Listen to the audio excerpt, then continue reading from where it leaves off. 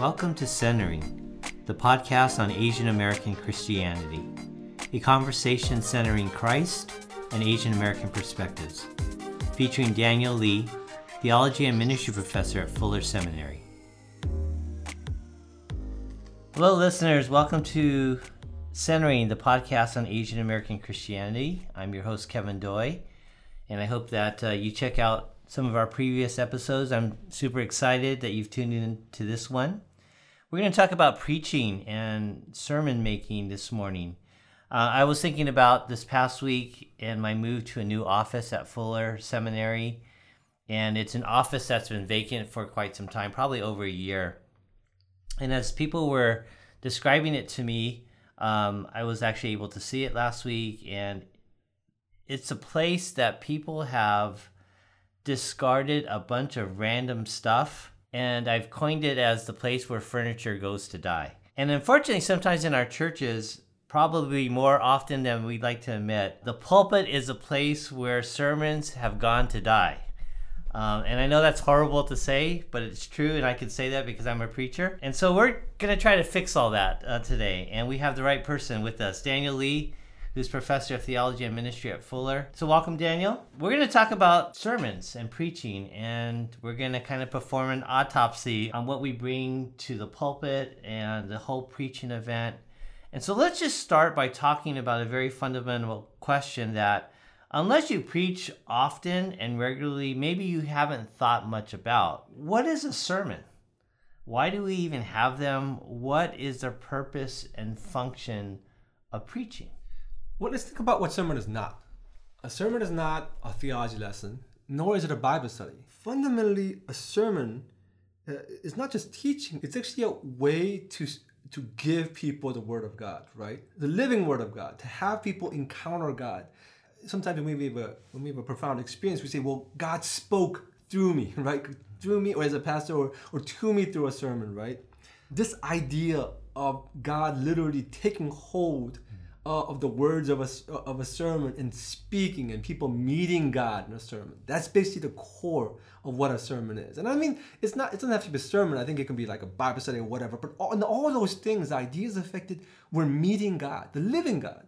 Not just spiritual ideas, not just eternal wisdom, not just spiritual nuggets of truth, but the fact that we are saying that God's alive, God's active, God speaks, and we can meet God in these places. So that's basically, I think, theologically speaking, what a sermon is. The living Word of God, where we actively engage and encounter God. So before you speak to us about how to make our sermons and our preaching better, can you just share, in your opinion, what you think are some of the main causes of why sermons go bad? Like what's, if we were to open up a sermon and have an autopsy, like what makes for a poor sermon?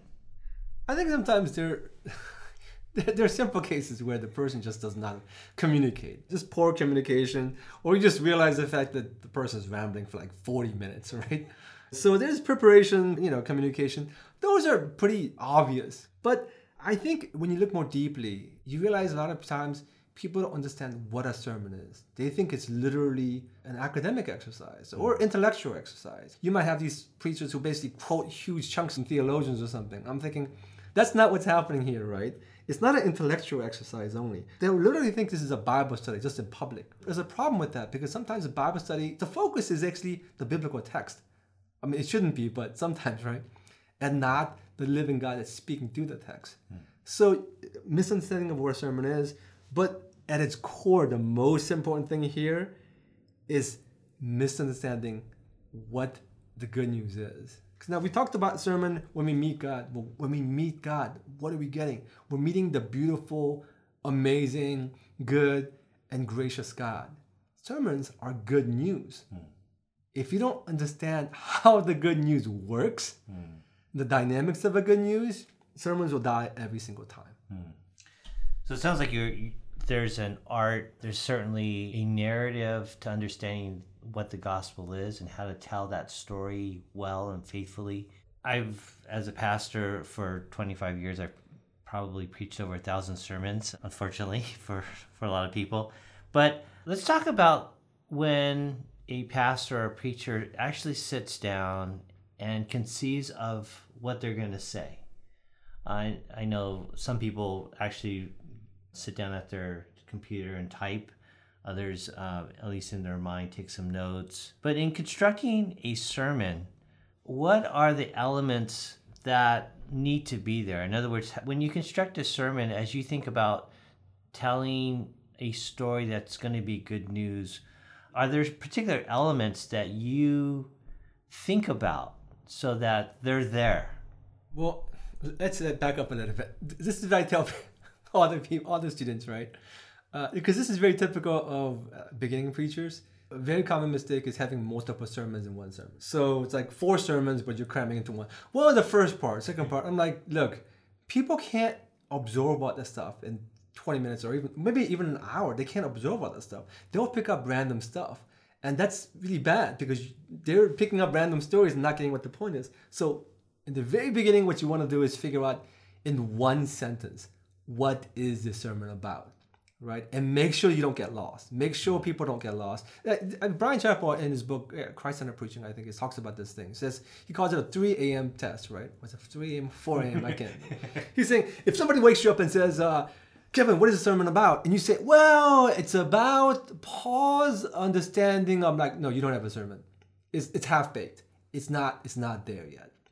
If you say, it's about how God's good in the midst of tragedy, whatever, right? One sermon. What is the goodness of God, beauty of God in this sermon? If you don't know and you go on giving a paragraph, you don't have a sermon yet. And so so we start with that. Now, once you figure out what the sermon is altogether, right? And that might be at the very end or something. But if you don't have that one sentence, you don't have a sermon. And people will get whatever random stuff out of a sermon, and that's bad because there might be one illustration that might be like, oh, that was fun. And so as a communicator, you failed. Once again, 30 or 40 minutes, or maybe even 20 minutes, 15 minutes, right? And the shorter it gets, of course, the more work it is. Now, okay, getting back to the question, I would say there's 4 things. There's kind of a hook, the void, twist, and response. Hook, how do you connect with this community? The void, how do you present what sin is? Twist is really how the gospel works. This beauty that comes out of nowhere. And then what do we do with that? So we have an idea what the sermon is, this kind of 3 a.m. test. And I found that my fear every week when there's a sermon looming before me is I think I don't have anything or enough to say, and I will reflectively cram too much in a sermon. So your advice to really chip away and cut away until you have the essence and it's one idea and one thing.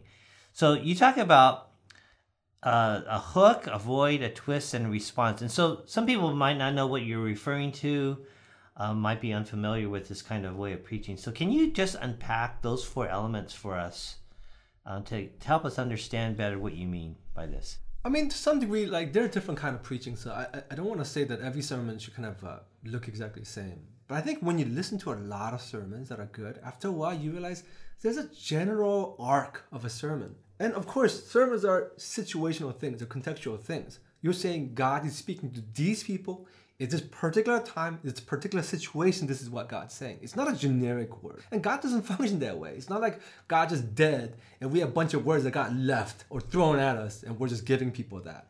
It's not some eternal word. It is the eternal God speaking to us in this particular time, to these people, in this particular situation.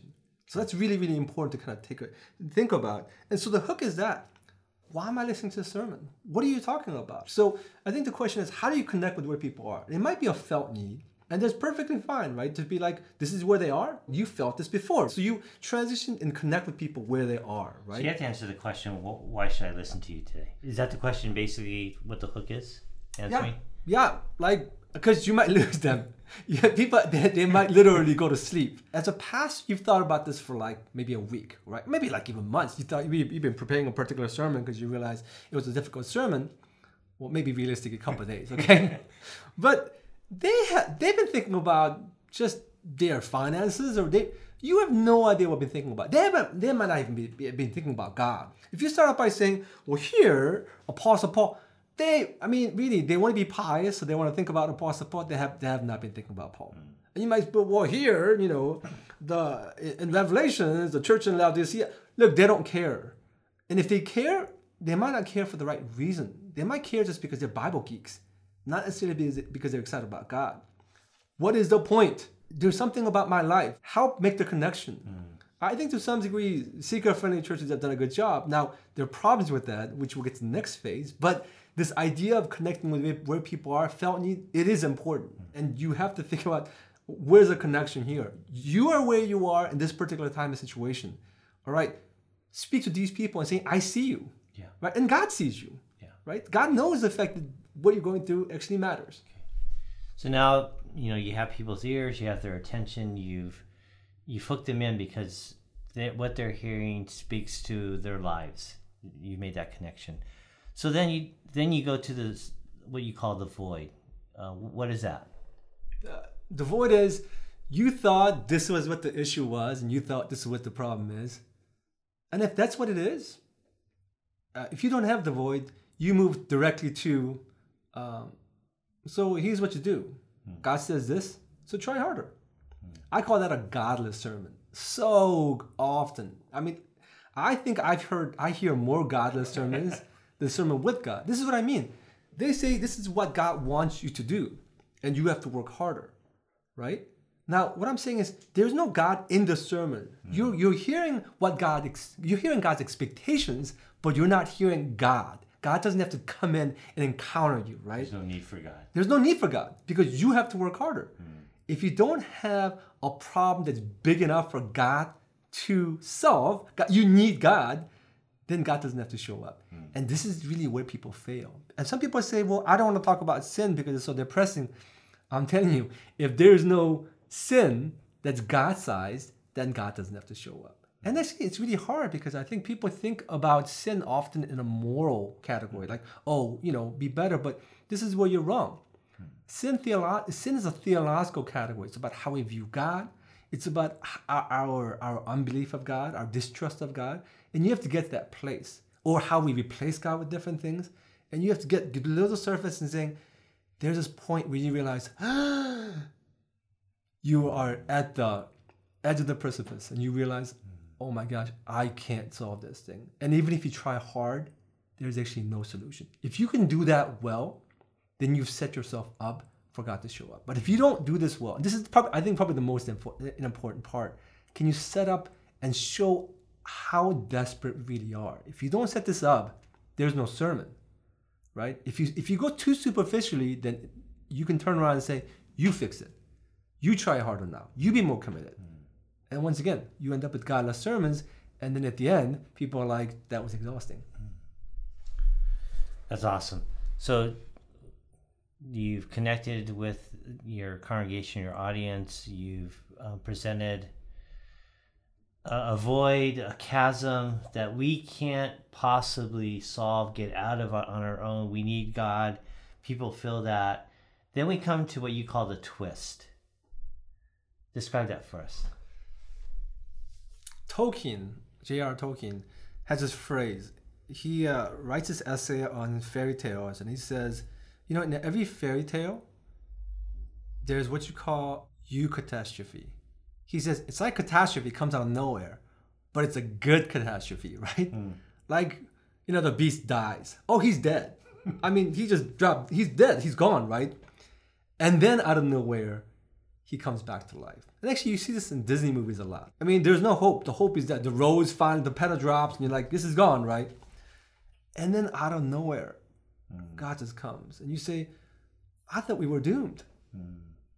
And then you see the beauty of God. And actually, that's how the gospel works. Grace isn't logical. It's not as though God just, God will bring good out of evil. No, he doesn't have to. And logic is the fact that there's actually no hope. It's a miracle every single time. If you ever say, I was at a church and I was talking about grace and the gospel, and this person was like, oh, of course. And I was like, of course.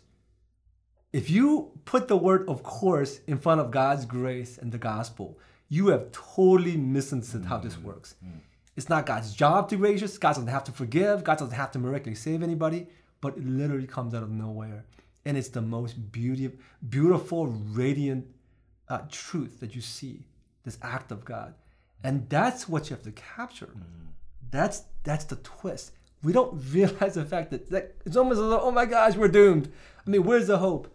And then you realize, you see this overwhelming beauty of God, overwhelming act of God. That's the good news. And that's what we have to kind of present to people. Yeah. It is Easter morning. It's the surprise, or it's literally salvation, right? So you've already taken this on this journey. You've hooked us in. You've described the void, the sin, the chasm of our lives.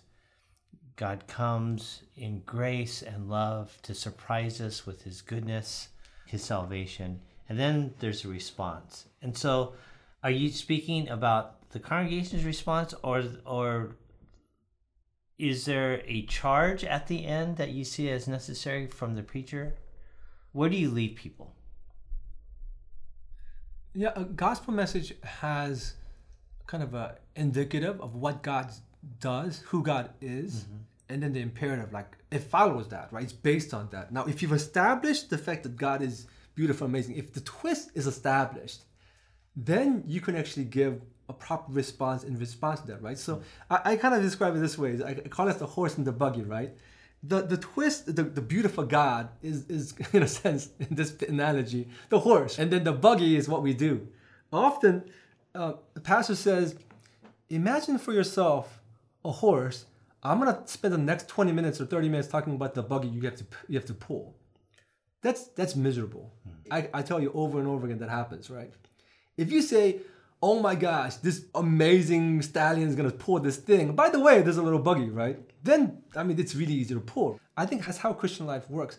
The amazing, beautiful, message of God and God's work, God's living work, that actually pulls our human response. And God invites us. I mean, God doesn't need us, but God chooses to work with us. So it's an invitation, right? Yeah. God has done this thing. God's amazing. God's incredible. God's doing it now.